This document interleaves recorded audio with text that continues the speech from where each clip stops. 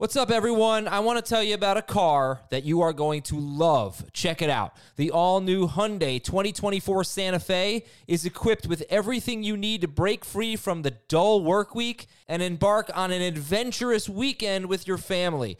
The all-new Hyundai Santa Fe's features like available H-Track all-wheel drive, standard third-row seating, I love that, available dual wireless charging pads, ensure that you can take on any adventure. So let's say you're ready to take the family on a camping trip or something like that. The Santa Fe is perfect for you. You've got all-wheel drive. You can load everyone up in the third row. It's time to start being adventurous, and you need the right car, and that's the Hyundai 2024 Santa Fe. Learn more about the all-new Hyundai Santa Fe at HyundaiUSA.com. Call 562-314-4603 for complete details.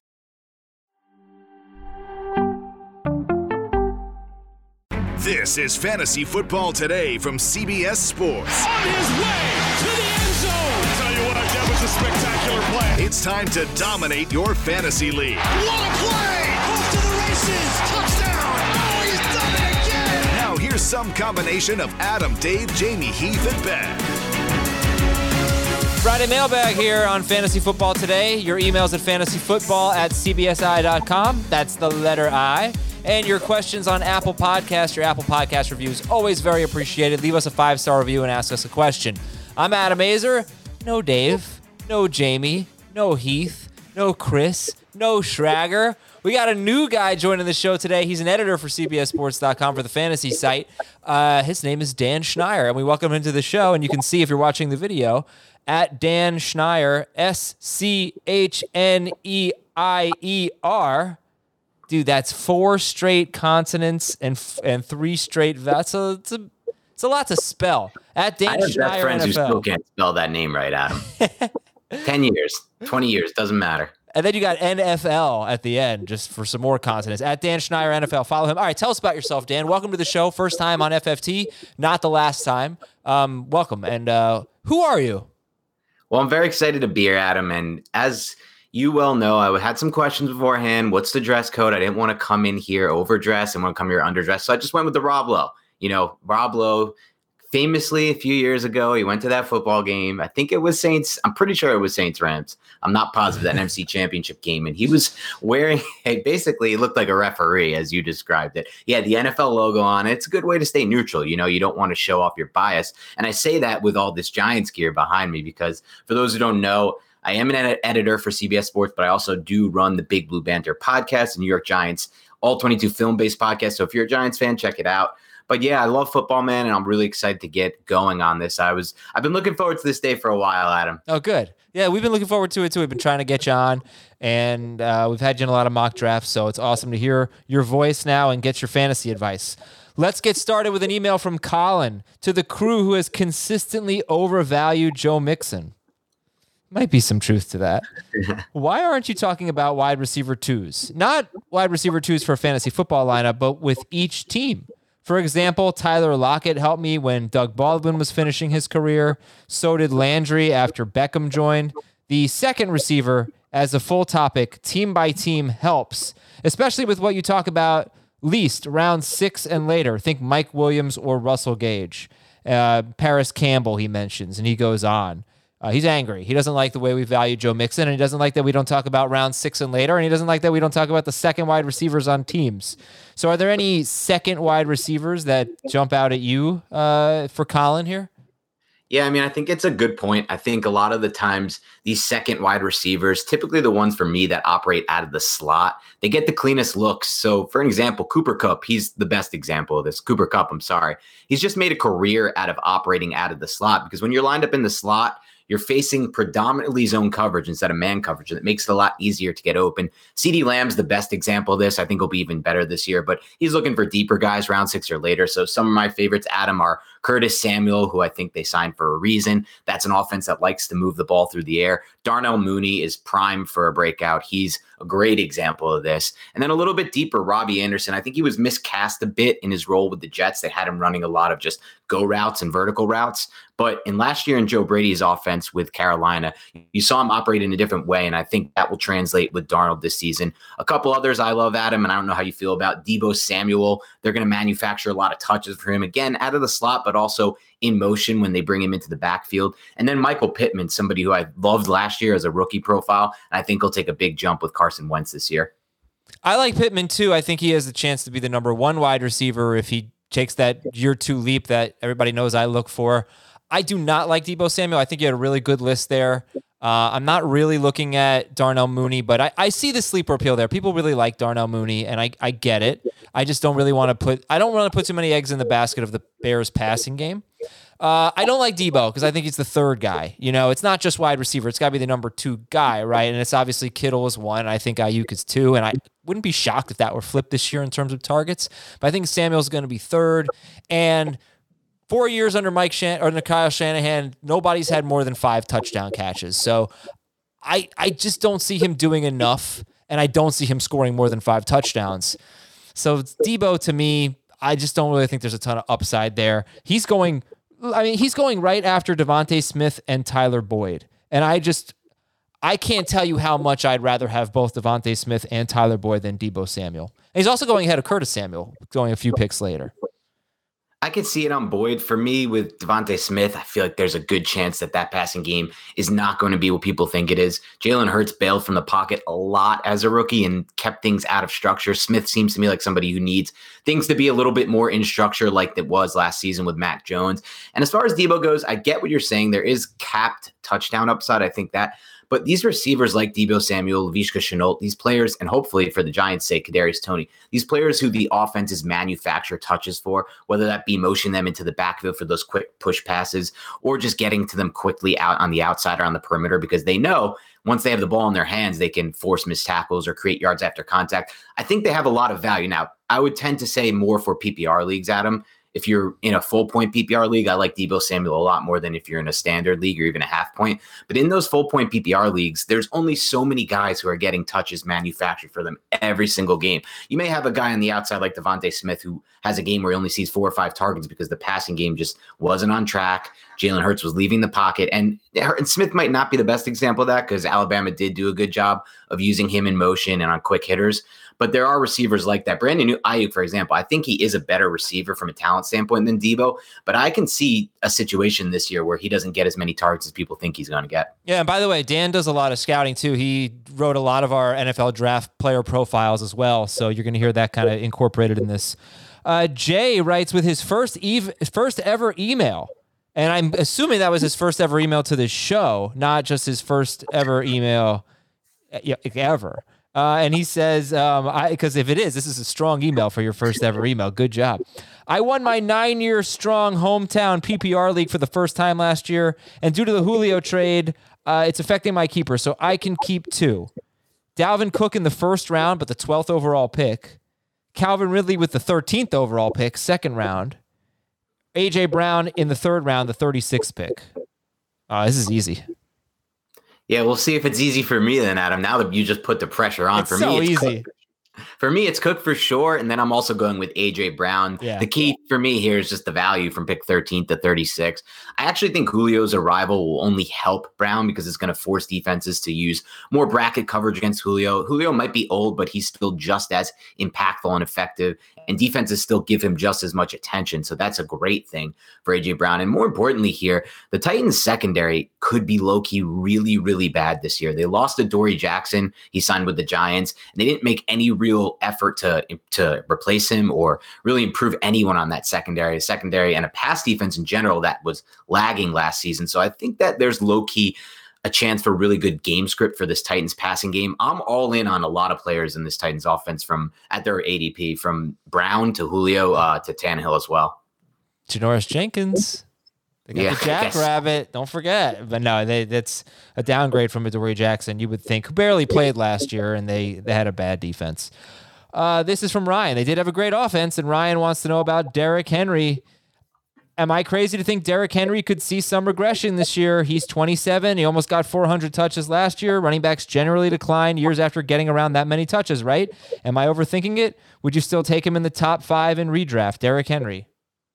I still love Derrick Henry. I feel like some athletes in this NFL game are just built different. The way that he's built, he has seemed to manage to, I mean, he's had minor injuries, but he hasn't had too many really crazy injuries that have kept him off the field. And it just feels like he's that type of athlete that's tough to bring down, that creates so much yards after contact and just can play through a lot of these injuries. And I'm still all in on him. 27 does seem like you're getting to that tipping point with running backs. I don't love him as much in Dynasty, I guess.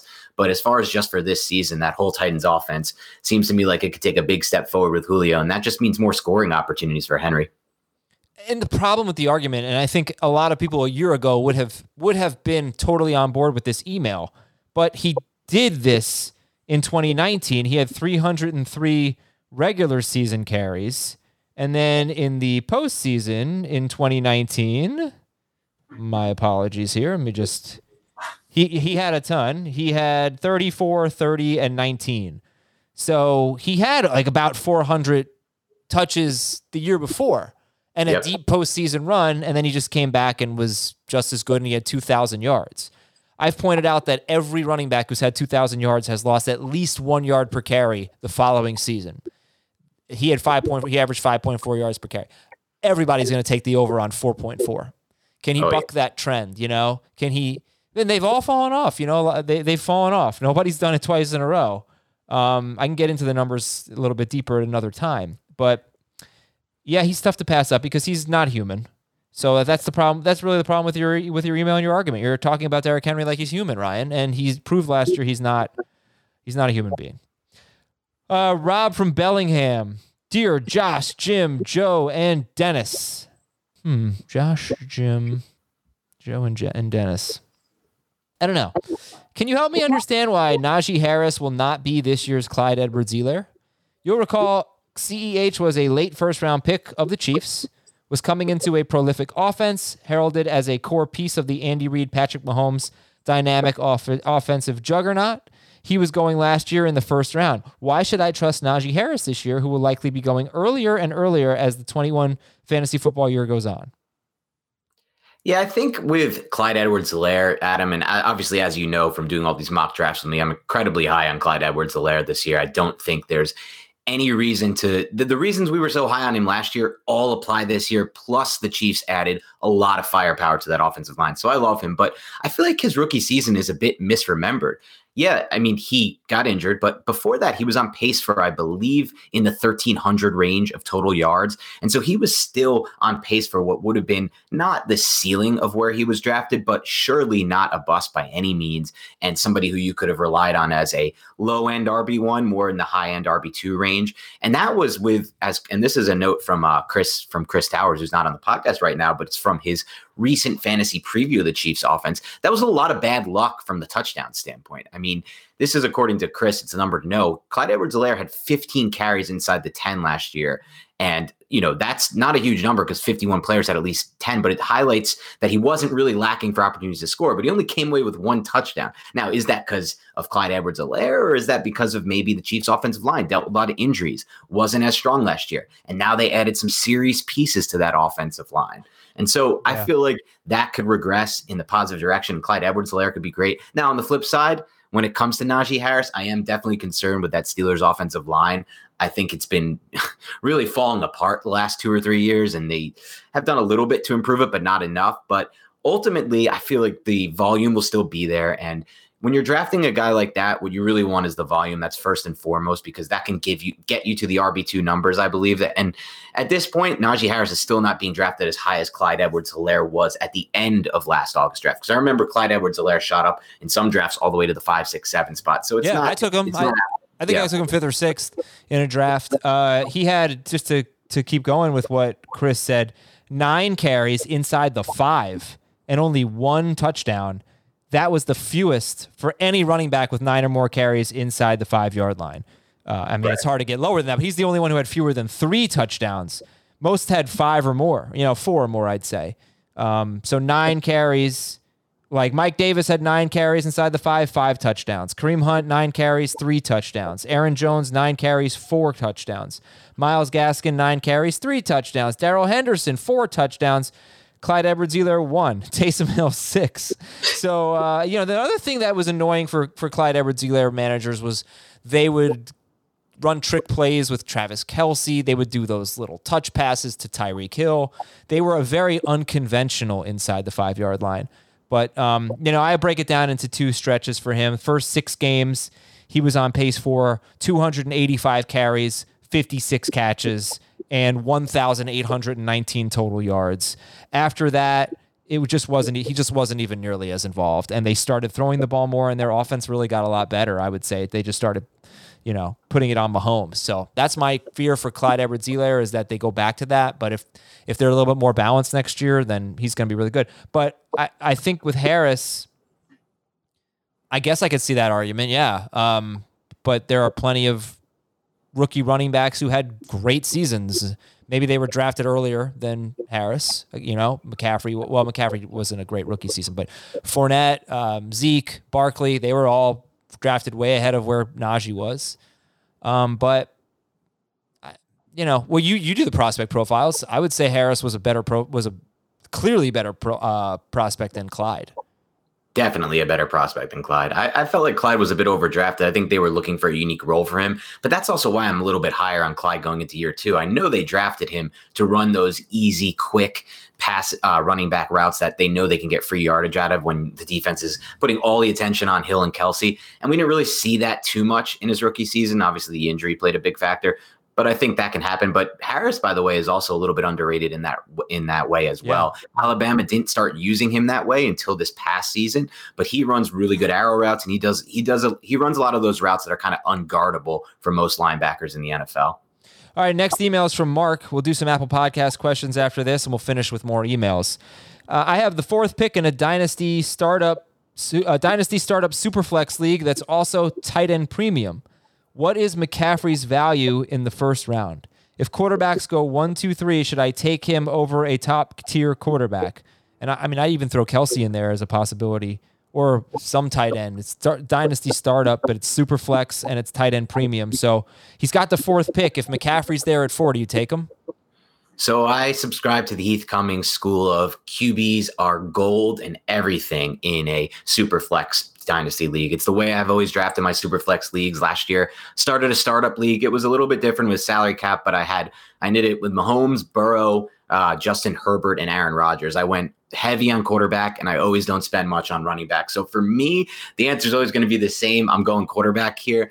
Again, I think the running backs are the one position in dynasty that tends to get overvalued. I mean, even last year, I remember Miles Sanders was viewed as a top 10, top 15 dynasty asset going into startups last year. Now, where do you view him? James Conner was another guy who some people viewed going into last year as maybe a top 40, top 50 dynasty asset. Now you won't even use a top 150, 100 or 200 pick. The roles change too much with running backs. The teams change out the position too much, and the volume isn't always there. So for me, I'm passing on McCaffrey, and I'm taking one of the quarterbacks, because you can still get a really good young quarterback at the 4th pick. It's not like we're talking 8th, 9th, 10th range. Oh, yeah. I mean, you're talking Lamar Jackson, Kyler Murray, Josh Allen, someone like that. How's your poker game? You a poker player, Dan? Oh, I'm a big poker player, Adam. Can't wait to put the test to it Tuesday. I got my eye on you, buddy. Yes, if you are a big fan, then you were with us last year. It's pandemic. We got to do something. We got to entertain some people. Let's play some poker online and let the audience come watch and talk some smack with us. And it was a lot of fun. So we're going to do it on Tuesday night, 7 p.m. Eastern on our YouTube channel. That's youtube.com/fantasyfootball today. Again, Tuesday, 7 p.m. Eastern, playing poker, courtesy of Faded Spade. So join us there. Faded Spade cards are the preferred playing cards of the World Poker Tour and poker players across the globe. Get your set for 20% off with the code FFT at fadedspade.com. That's a cool offer. Go to fadedspade.com, 20% off. FFT is the promo code. And we'll be giving away 2 free sets of cards during the show. So again, subscribe to the channel, youtube.com/fantasyfootball today. Turn the notifications on so you know exactly when we're live. And we'll see you on YouTube Tuesday night, 7 p.m. Eastern. Time for our Apple Podcast questions. From Megan 2971. Dear Joey, Denny, Kevin, and Kurt. Man, I feel like such a loser today, which isn't unusual, but especially today. Joey, Denny. Oh, yeah. NASCAR. Yeah. Well, now I don't feel like such a I'm not a NASCAR guy. I don't know it either. That one went right over my head, Adam. I'm usually always one to take a quarterback late in drafts. However, I'm in a 1 QB league where quarterbacks are awarded 1 point per completion, and it is 6 points per passing and rushing touchdowns. And there are no negative points given, well, except for interceptions and fumbles. Okay, yeah, well, that's normal. So it's fairly standard, except 1 point per completion. Should I draft quarterbacks a little sooner than, say, after round 9 or 10? So I've heard this question a lot in a different sense, Adam, and my answer is always the same. The one I usually hear it in is just the ones that have the classic 6 point passing touch instead of 4. And to me, I don't think it changes all that much because the reason why you're drafting quarterbacks late and why there's so much value in waiting at quarterback is not because of the scoring. It has all to do with the fact that you only start 12 each week and there's 32 in the NFL versus all the other positions where that doesn't really qualify, except for tight end. That's a onesie position. But that's its whole other thing because there's a huge tight end dead zone after the big 3 and maybe 4 this year. So my take would be that the one wrinkle here, Adam, is the 1 point per completion. What I would be looking for is quarterbacks that are in high volume offenses that pass the ball a lot. And so I think you can look to take one earlier, but what you're really looking for is to take a quarterback whose defense stinks. So they're going to be in game script where they have to throw the ball a lot in comeback mode, and a quarterback who has a pretty high completion rate. Well, let me tell you, like Tom Brady had 401 completions last year, and Lamar Jackson had 242. Exactly. Okay, so we're talking about 160 more points for Brady. So that's crazy. When you see, I hope I did that math right, 159, I think. When you see questions, when I see questions like this, it's not necessarily you need to draft a quarterback earlier. It's you have to change your rankings. Yep. Point per completion and 6 point per passing touchdown league. I'm not going to do rankings for these right now, but I am taking Tom Brady over Lamar Jackson. Without a doubt. Yeah. In fact, you could probably wait at quarterback because people are going to take the usual suspects, and you can take Matt Ryan. Yeah. Who led the NFL in completions. Ryan's perfect for this. Right. You know, the drop back passers gain a lot more value. So it just changes the players. It changes the rankings, not the strategy, I think. Brennan in Grand Rapids, Michigan. This one I think I know. Dear Tom, Jim, Chad, and Denard. These are going all over my head, Adam. I got to be honest. All right, come on, listen. We're in Grand Rapids, Michigan. Okay. Denard. Oh, okay, we got it. Denard Robinson. Yeah, these are Brady. Michigan quarterbacks. Yep. Yeah, all right. I have picks 104, 209, 210, and 304 in the rookie draft. So 104, 209, 210, and 304. It is a 10-team IDP PPR league with 2 flex. Who should I aim for with my 2 second-round picks and my 3rd-round pick? So I really like where he's at from a quarterback standpoint because it's only 1 quarterback starting league. He can bank on Kyler, I think, for 10 years. Worst case scenario, maybe Tua breaks out. Tight end's a bit different. Kelsey's going to be there for a few more years. I don't love the back end 3, but tight end you can usually tight end I wouldn't use one of these picks on. So what I really think you should focus on here is running back and wide receiver depth. And at the 209 and 210, if they somehow fall, I would prioritize Michael Carter, the running back on the Jets, or Terrace Marshall, the receiver on Carolina, or Kadarius Toney, who continues to just plummet in these rookie drafts, the receiver from the Giants. But otherwise, I love Josh Palmer, the wide receiver for the Chargers. He was, out of all the receivers I scouted, I thought he was the best value by far in the NFL draft. I was really excited to see him match up with Los Angeles Chargers because he's a massive deep ball threat, and that's perfect for Justin Herbert. I also really like Diami Brown, who's out of UNC and went to the Washington football team. He's just a really unique prospect who has a lot of size, who's a great size speed combo. He kind of reminds me of a DK Metcalf DK Metcalf light. And if that makes any sense, he's not just as talented, but he's got size and speed, and he was kind of underdrafted. Otherwise, for your next picks, I like Nico Collins, Kenneth Gainwell, Amari Rodgers if you need the help now and Aaron Rodgers comes back. But at the 304, I want to give you a couple sleepers too. I love Khalil Herbert. He's a running back who was drafted to the Bears. when I scouted him, I comped him to Tiki Barber. I thought he was by far and away the best value of the entire running back class. I think it could also be interesting with that 304 to just get a potential IDP stud, because you did mention it was an IDP league. And if you're going to go that route, I would look to get Micah Parsons or Jamin Davis, linebacker for the Cowboys, linebacker for the Washington football team. Both of those guys are going to be racking up a lot of tackles, but they can also make plays as a blitzer and in coverage. So they're three-way linebackers. I think those are the guys to prioritize with those picks. Mic drop. Good stuff. From Russ Bin. Dear Jalen, Mac, and Tua. You know these ones, or you need help? Okay. I got it. Alabama quarterbacks and now fantasy quarterbacks. Half PPR 10-team league. DK Metcalf in the 5th or Hawkinson in the 15th? This one for me, Adam, I'm curious if you disagree with me, but it's going to be DK Metcalf for me without a doubt. I don't want to spoil it because we may be doing something with this later, but TJ Hawkinson is on my top 5 to avoid list. I want nothing to do with Hawkinson this season. I would take Hawkinson because I'm pretty sure you can get Metcalf in the 3rd or the 4th. Hawkinson is probably like a 7th or 8th round pick in a 10-team. No, like a 6th round pick in a 10-team league based on his ADP. 6th or 7th. Why are we so high on Hawkinson, Adam? I'm very curious. Target volume. He's going to. But is that even a guarantee, or are we just assuming with Jared Goff there, he's going to get a ton of targets? It's not with just Jared Goff there. It's with Rashad Perryman and Tyrell Williams and Amon-Ra St. Brown, and they have a really bad receiving core. It could also just be a really bad passing game, though. It will be. I'm doing the research now to see.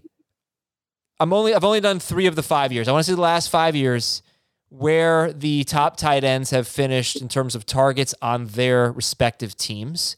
And through 2016, 17, and 18, every single top 5 tight end was 1st or 2nd on his team in targets. So just that's a little bit of a side note. Just keep that in mind. We expect that from Kelsey. We expect that from Waller and Kittle and all that. But that's why I don't really want anything to do with Irv Smith. I don't think he has top 5 upside. Right. Something to think about. I think he's going to lead the team in targets. We know they're going to have a bad defense, so I think they'll be throwing a lot. And I understand. We did our tight end episode yesterday. I understand that the metrics don't really show that he's a great player, but I think you're just kind of buying into the opportunity. He could be 2nd or 3rd in targets among tight ends, and if he is, then like Kyle Rudolph 5 years ago, he's gonna back into being a top 5 tight end.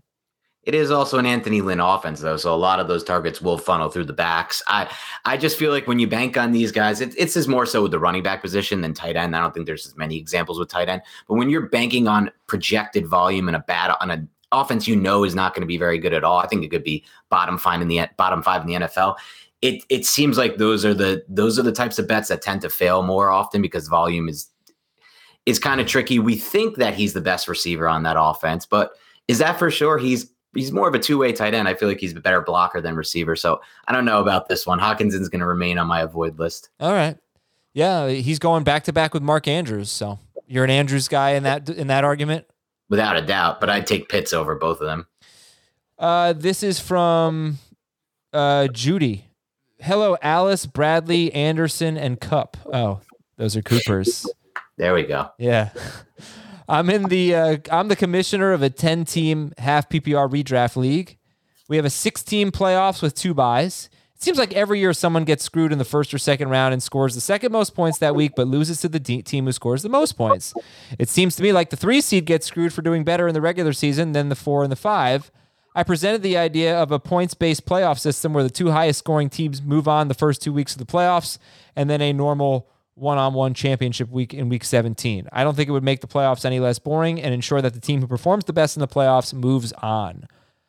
I have done this, Dan. I did it in fantasy baseball last year and had no problem with it. Actually, I am the commissioner of that league, that baseball league, and I forgot that I made that the rule. And I thought I won the first round of the playoffs, and then I went back and looked at the rules, and I realized that my matchup had the 2 lowest scores. So I actually lost.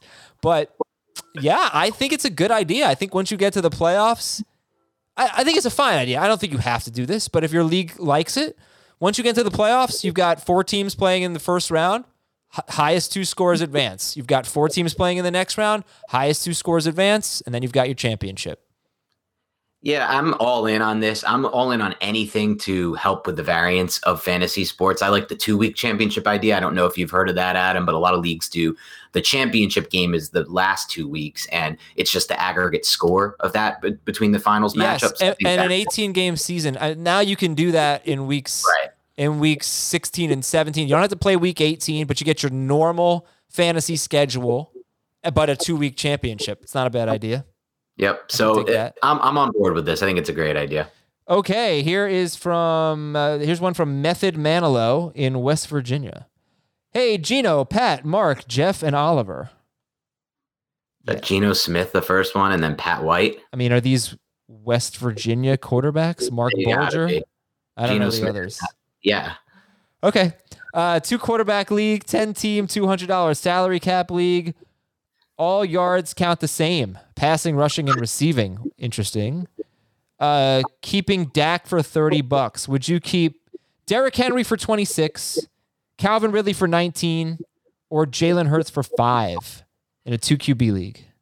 I think I'm going to have a different answer than you on this one, Adam. I'm going Jalen Hurts. I just feel like with this scoring system, QBs are worth just about everything, and I would get as many as you can. Yeah, it's 10 team, so that means there's going to be potential for more on the wire, but I would imagine if you're in a league like this where all yards count the same, passing and rushing, then you're gonna probably see a league where everyone owns QBs, and if you have more QBs, you can use them as trade bait. I would just try to get as many quarterbacks as possible. So $5 Hurts, I'll take it.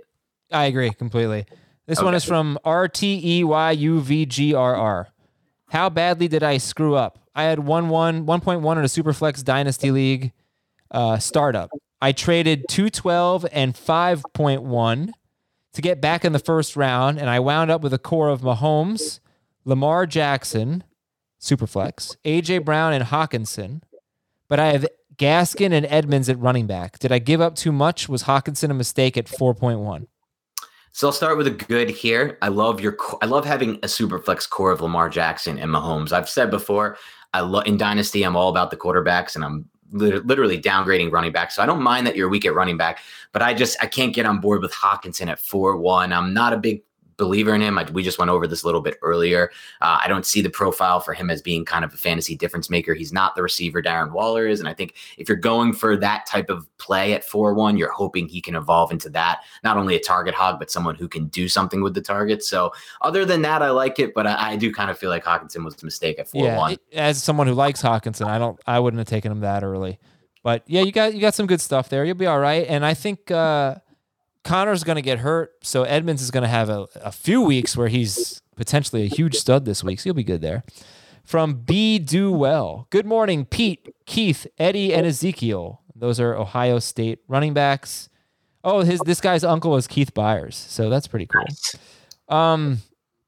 Half PPR league with 2 keepers. We can only keep one position per keeper, so you can't keep 2 running backs or 2 wide receivers. I think I may have read this as an email, but we'll do it anyway. I'm keeping McCaffrey, so who would you keep? Ridley in the 3rd, McLaurin in the 5th, or make a trade for Kelsey in the 2nd, and then don't make so he would have to give up Zeke and Ridley for Kelsey. So Ridley in the 3rd, McLaurin in the 5th, or trade Zeke and Ridley for Kelsey. That's a tough call because I am with you, Adam. I am Team Kelsey this year. I think he is one of the best values in fantasy. Anytime you can get him, and I've seen it happen after the first 6 picks of a draft, I'm in on it. But I think it's a little steep to give up Zeke, in this case, Zeke and Ridley for Kelsey. For me, it's a close call, but I'm going with McLaurin over Ridley based on the volume. I think they're both going to be high volume players in offenses that are either going to want to throw a lot, like Washington, based on their coordinator, or need to throw a lot like Atlanta because I think their defense is going to be terrible. So I'm going to go with McLaurin here. I think I like them both as prospects. I think they're very similar receivers, by the way. They're really good at route running and getting open. And so, and they're going to have a lot of targets. So I'm going with McLaurin here. From Leo9 Das, another sleeper, Colts tight end Kylen Granson. Your thoughts?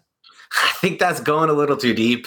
But I do love a sleeper tight end on the Colts roster who's not named Kyle Granson, and it's Mo Alley Cox. I think that we've seen already with Carson Wentz, he can provide value for a tight end too with Dallas Goedert. We've even seen him make two tight ends fantasy viable at the same time. So I feel like Mo Alley Cox is a really good athlete. He flashed a little bit of his skill set last year, but Phillip Rivers, just that arm was pretty dead. So I really like Mo Alley Cox as a sleeper in that offense. From Maple Syrup, Dynasty League, PPR, 3 receivers.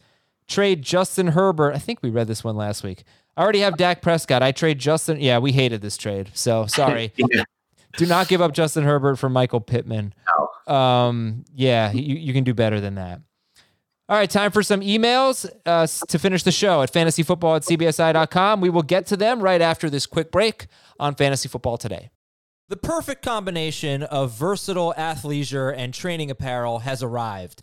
Thanks to the visionary minds of New Balance, Clutch Athletics, and Rich Paul, the designs reflect the heart of the athlete and the spirit of the community. With rising defensive football stars Will Anderson and Chase Young on the roster, Clutch Athletics brings the best innovative gear to all athletes, giving them style and performance on and off the field.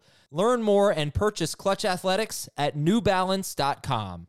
Hey, I'm Brett Podolsky, co-founder of The Farmer's Dog. We make fresh food for dogs. We started the company when we saw what a huge difference it made in my own dog, Jada, when she stopped eating ultra-processed kibble and started eating fresh, whole food. The Farmer's Dog food isn't fancy. It's just real food delivered to your door in pre-portioned packs. It's better for them and easier for you. Get 50% off your first box at thefarmersdog.com/podcast. That's thefarmersdog.com/podcast. And we are back. Here we go. Adam Azer with Dan Schneier. Make sure you're following him on Twitter at Dan Schneier NFL. That is SCHNEIER, Schneier. It's easier to type than to say. Completely agree. Right? Yeah. From Chris, Dynasty League, I have Derrick Henry, Mike Davis, and Kamara. Would you take Trey Sermon or Michael Carter? I'm banking on Carter here for two key reasons. I think he's a better prospect. Dave actually did the prospect breakdown of him and watched a lot of his film, and we compared notes because I had watched him for another podcast I do, and we just like his skill set a lot for the NFL. He's really good at forcing missed tackles, and then he has the burst to turn those into touchdowns potentially for fantasy purposes. I also feel like he has a clearer path than Sermon. Just like you said, Shanahan's workload history, I just don't ever see Sermon being the guy, and I'm not so sure Michael Carter will be the guy right away, but I think ultimately he can evolve into that type of player. This is from Eric from the best city in the Sunshine State. Ooh. And addressed to Ed, Ray, Michael, and Warren. So this guy is... What is the best city in the Sunshine State? The best city that I've been to? Tampa? Is that what that is? Oh, God, no. He's a Miami guy. So Oh, Miami. Tampa's You think fine. Miami's the best city in the Sunshine State, Adam? I hate Miami. Yeah, I don't like it either. So that's the wrong answer for me. I don't, man, I really don't know. I like Palm Beach a lot. It's very nice. It's quiet. West Palm. Oh, you know what? I'm going to say Delray. Delray, like downtown Delray. Great. You ever been there? I've never been to Delray. Yeah. No. You can check it out. It's fun. Okay. All right. So Eric from Delray says, I got an offer for Justin Jefferson from the Jonathan Taylor manager straight up. Would you trade Jefferson for Taylor? It's a dynasty league. He has Tyreek Hill, Calvin Ridley, CeeDee Lamb, Terry McLaurin. And he also has Dobbins, Mixon, and Gaskin. This is a really good team here. Same.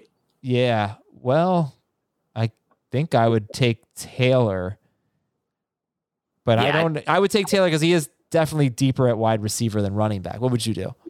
I'm in the same boat as you, Adam. I normally, again, anti-running back in Dynasty, but with his receiver depth, first of all, this team is going to win championships in the next 5 years. That's a multiple. This team is stacked. I don't know how you got there, but good for you, my friend. And Taylor is also kind of that next level prospect. If you remember back to the combine, he was comped similarly, at least from an athletic standpoint, to Saquon Barkley. He's been the closest comp to Barkley since Barkley was drafted. I know that hasn't been many years, but Barkley was kind of that next level running back prospect from a size speed standpoint. So I love this trade. I think it's a no-brainer given your wide receiver depth. Okay, this is from Revon. I recently had the 10th pick, and I tried out a strategy, which I think I like if I'm picking at the ends. I'm pretty sure this is a best ball league. So I locked up my studs in the first 4 rounds: Aaron Jones, Cam Akers, Julio Jones, Michael Thomas. Michael Thomas in round 4. Excellent. Rounds 5 through 6, I swung for the fences with the combo of Lamar Jackson and Mark Andrews. And after those picks, I decided to lock up backfields. I took Fournette and Jones, Singletary and Moss, and then I took MVS and Lazard. My strategy is if they play the hot hand, then I win at that position. This only works in best ball, as I do not have to set my lineup. Are there any other backfields that should be going back-to-back? Arizona, Denver.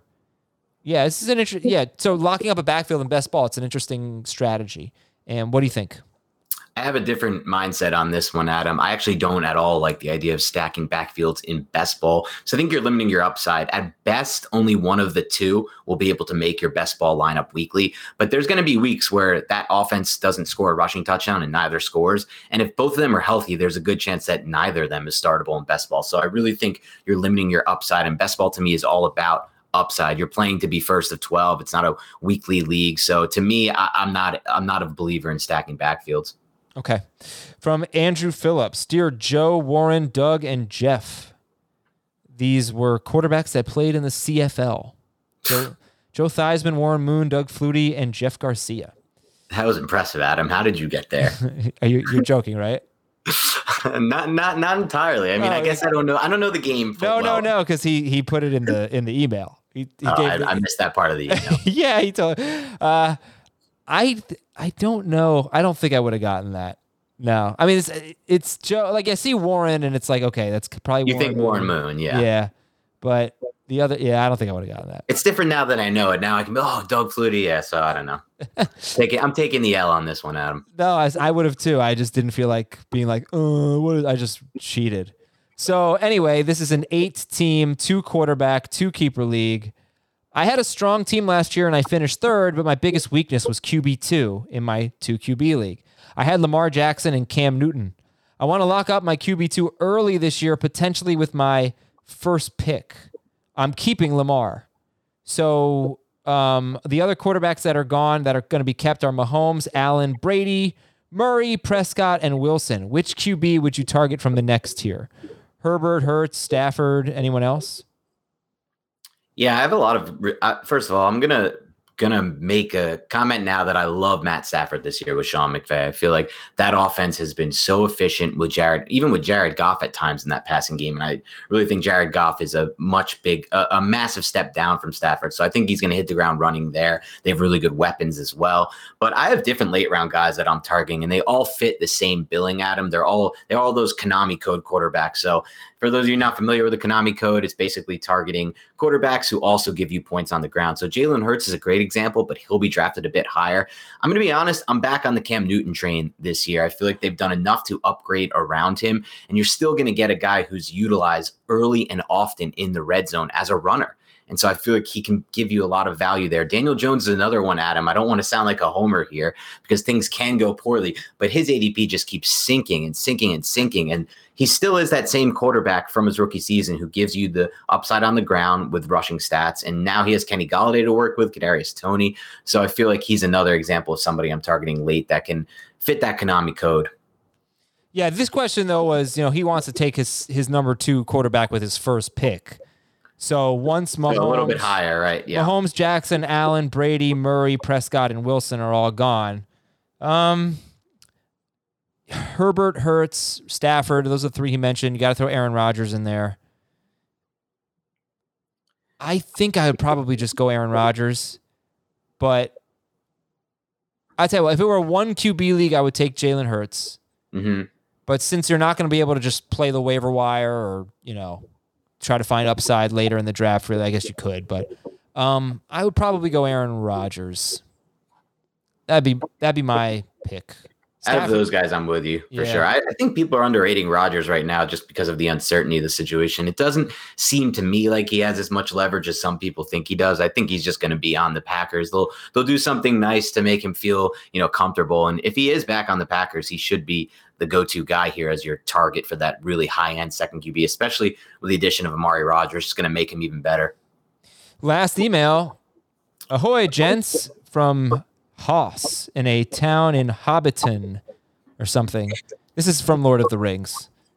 In of the far eastern part of West Farting. I don't even know what these words are. I consider myself a nerd, Adam. I like a lot of this stuff, and I've never really gotten into Lord of the Rings. I don't know what happened there. I watched the first one about 17 years ago. I think I was a freshman in college, so that was, what was that, 2002 actually, so more than that. I didn't like it at all. I thought it sucked. But then I saw a battle scene on TV, and I was mesmerized. I was, wow, this is impressive. I need to give this series another run.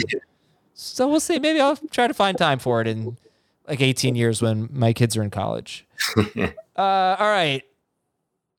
Draft philosophy discussion question that should benefit the majority of your listeners like me who play in 3 or fewer leagues per year, who might question analyst advice as too bullish or worse, stop listening to the show because their seasons are ruined because their risky first and second round draft picks bust. The question is, don't stop listening to the show. Compared to the common listener who might play in 1 or 2 leagues at most, do fantasy analysts have a bias toward drafting players based on potential upside because they can better afford to miss on those gambles by spreading that risk around in their 10 or more leagues that they play in? That's a good question. Are we more risky in our drafts because we have so many teams? My answer is no. I do not ever factor that in. I don't, my philosophies would be the same no matter how many leagues I were in. How about you? Yeah, I'm the same way as you. I don't let it factor into my thinking at all.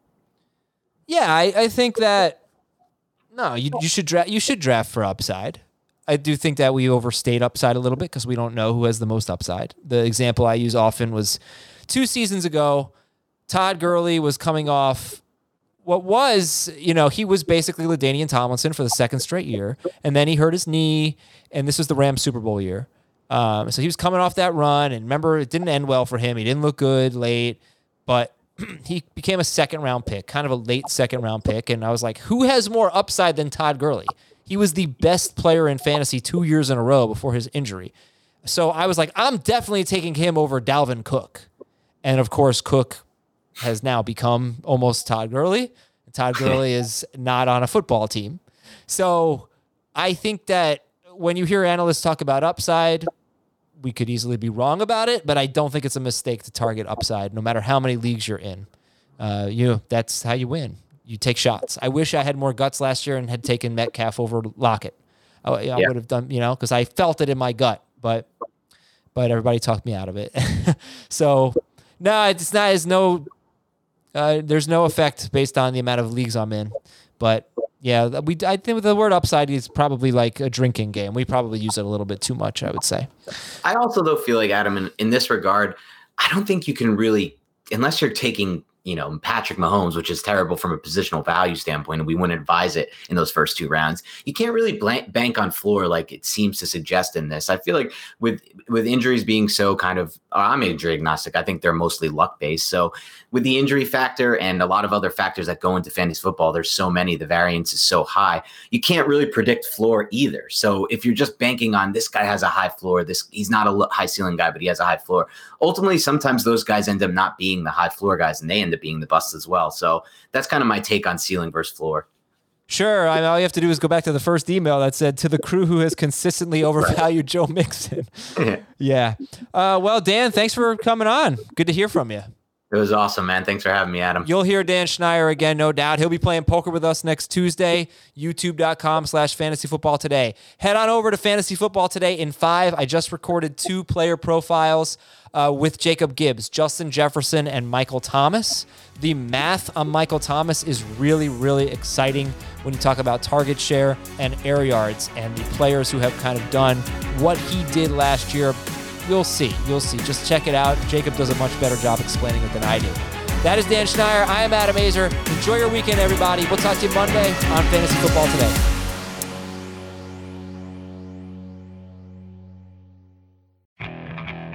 Okay, picture this. It's Friday afternoon when a thought hits you. I can waste another weekend doing the same old whatever, or I can conquer it. I can hop into my all-new Hyundai Santa Fe and hit the road. Any road. The steeper, the better. Because my all-new Santa Fe is available with H-Track all-wheel drive, so I can hit the trail without a worry in the world. Heck, with 3 rows and best-in-class rear cargo space, I can pack the whole family in with all our gear. We've got available dual wireless charging for our phones, so we'll never lose touch with civilization, and we won't lose touch with the primordial power of Mother Earth. So which is it? Waste the weekend or do something a little more epic? And conquer it in the all-new Hyundai Santa Fe. Visit HyundaiUSA.com or call 562-314-4603 for more details. Hyundai, there's joy in every journey.